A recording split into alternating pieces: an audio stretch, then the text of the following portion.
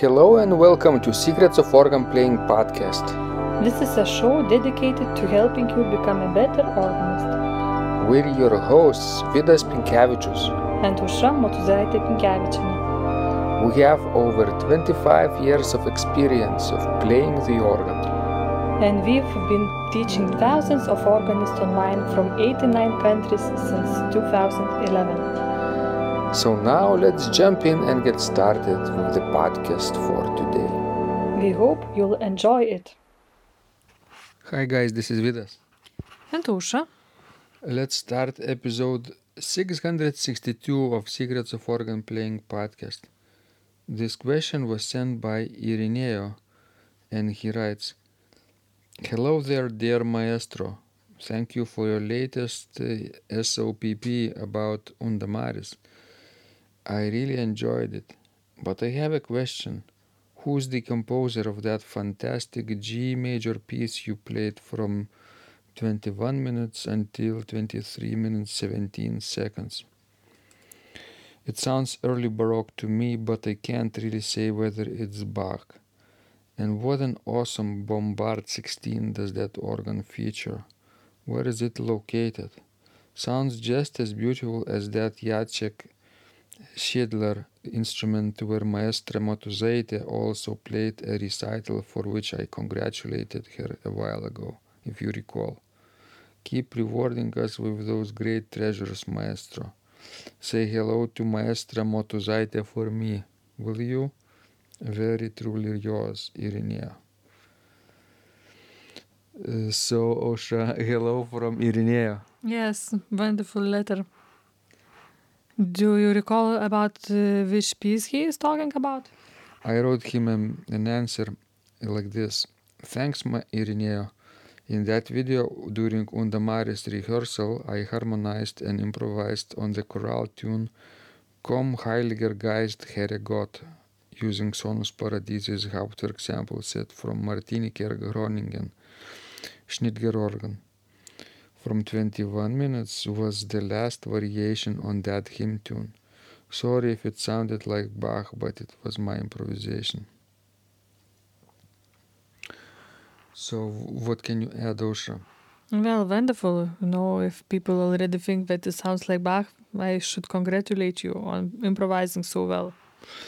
While we are on this topic, I remember checking one video by Sice de Vries where he was improvising on some Genevan psalm tune. And in the description of this video, there was YouTube content ID where they got mixed this video music with Bach's. Some piece of Bach performed by famous organist from Italy, Andrea Marcon. And but that was surely improvisation, you see. But YouTube couldn't differentiate that. Well, yes, Sice is a wonderful improviser. And often you can mix his music with, composed music, pre-composed music. And it was funny because YouTube wrote that there was this specific piece by Bach that was quoted in that video. Well, actually many Baroque composers shared similar rhetoric figures that were common at that period. Of course, I'm not at that level where YouTube could confuse me with Bach, but it was nice comment by Irinea, I think. Maybe YouTube will confuse you with Krebs. I think I still have quite a ways to go until I reach Krebs. Krebs was, of course, one of the best students by Bach. I could be a student of Krebs then, some minor student. Yes. What could you comment about that Bombard? Do you like it? Why have you chosen it? Yes, I think he's talking about the variation where the left hand plays on that Bombard 16 The right hand plays two voices on two principals, 8 and 4, soprano and alto, and the pedal is playing, I think, chorale tune in the tenor range with the trumpet 8, like this. So it was very nice combination where the bass was played not by the feet but by the left hand. I think improvisers should learn all kinds of dispositions to place the tune either in the right hand or in the left hand or in the pedals, and at any pitch level as well, 8, 4 and even 2 and 16 feet also. Excellent. So I hope this was helpful to you guys. Of course, if you like improvisations like that, I've been following improviser Sietse de Vries, and Tosha later joined me in studying from his improvisation course on Patreon. So we highly recommend it, right? Yes. Although there are some deficiency in his course, but it's fine. Can you tell us what you would like to improve in this course? Well, he could be more specific, he promised to send, for example, to include the sheets of hymn tunes, for example, already a few weeks ago, and he still haven't done it. So that's not a good thing. And I'm talking it with experience from myself, while teaching for many years.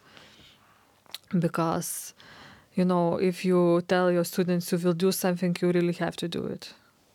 Otherwise, we won't respect you.